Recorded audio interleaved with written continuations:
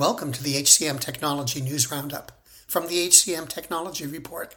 It's Monday, December 11th, 2023. I'm Mark Pfeffer, and here's the news.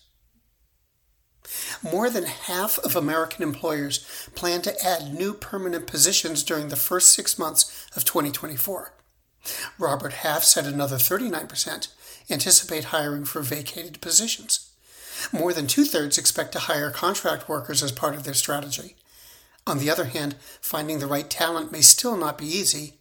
Some 90% of hiring managers report difficulty finding skilled professionals, and 58% said it takes longer to hire for open roles compared to a year ago.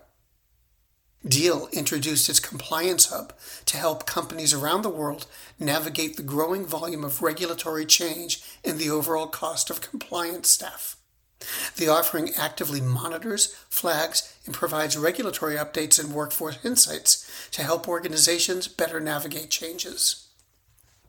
Paycom launched Gone, a new feature that automates decision-making for time-off requests. It's designed to ensure fairness, timeliness, and regulatory compliance.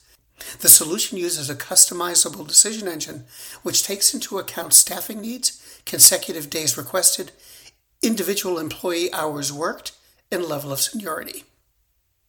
HireRight released a new global identity verification solution that it calls Global ID. It's designed to help companies remotely verify the authenticity of their candidates' identity documents.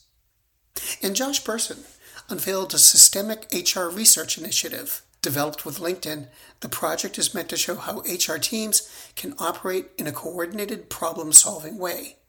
A variety of deliverables will be introduced in the coming year, including education, case studies, research-based webinars, and an organizational assessment.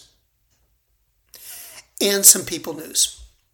HireVue appointed Walker Ellis as Chief Revenue Officer. Talent Neuron announced hiring 3 new executives, Bijoy Verghese as CFO, Jason Roberts as COO, and David Wilkins as Vice President of Marketing. And Pluralsight welcomed Lisa Luskep as its Chief Marketing Officer. And those are the week's headlines. The HCM Technology News Roundup was written by Gracie Wyrick. It was produced by the HCM Technology Report. We're a publication of Recruiting Daily. The Roundup's also a part of Evergreen Podcasts. To see all of their programs, visit www.evergreenpodcast.com. And to keep up with HR technology, visit the HCM Technology Report every day. We're the most trusted source of news in the HR tech industry. Find us at www.hcmtechnologyreport.com. I'm Mark Pfeffer.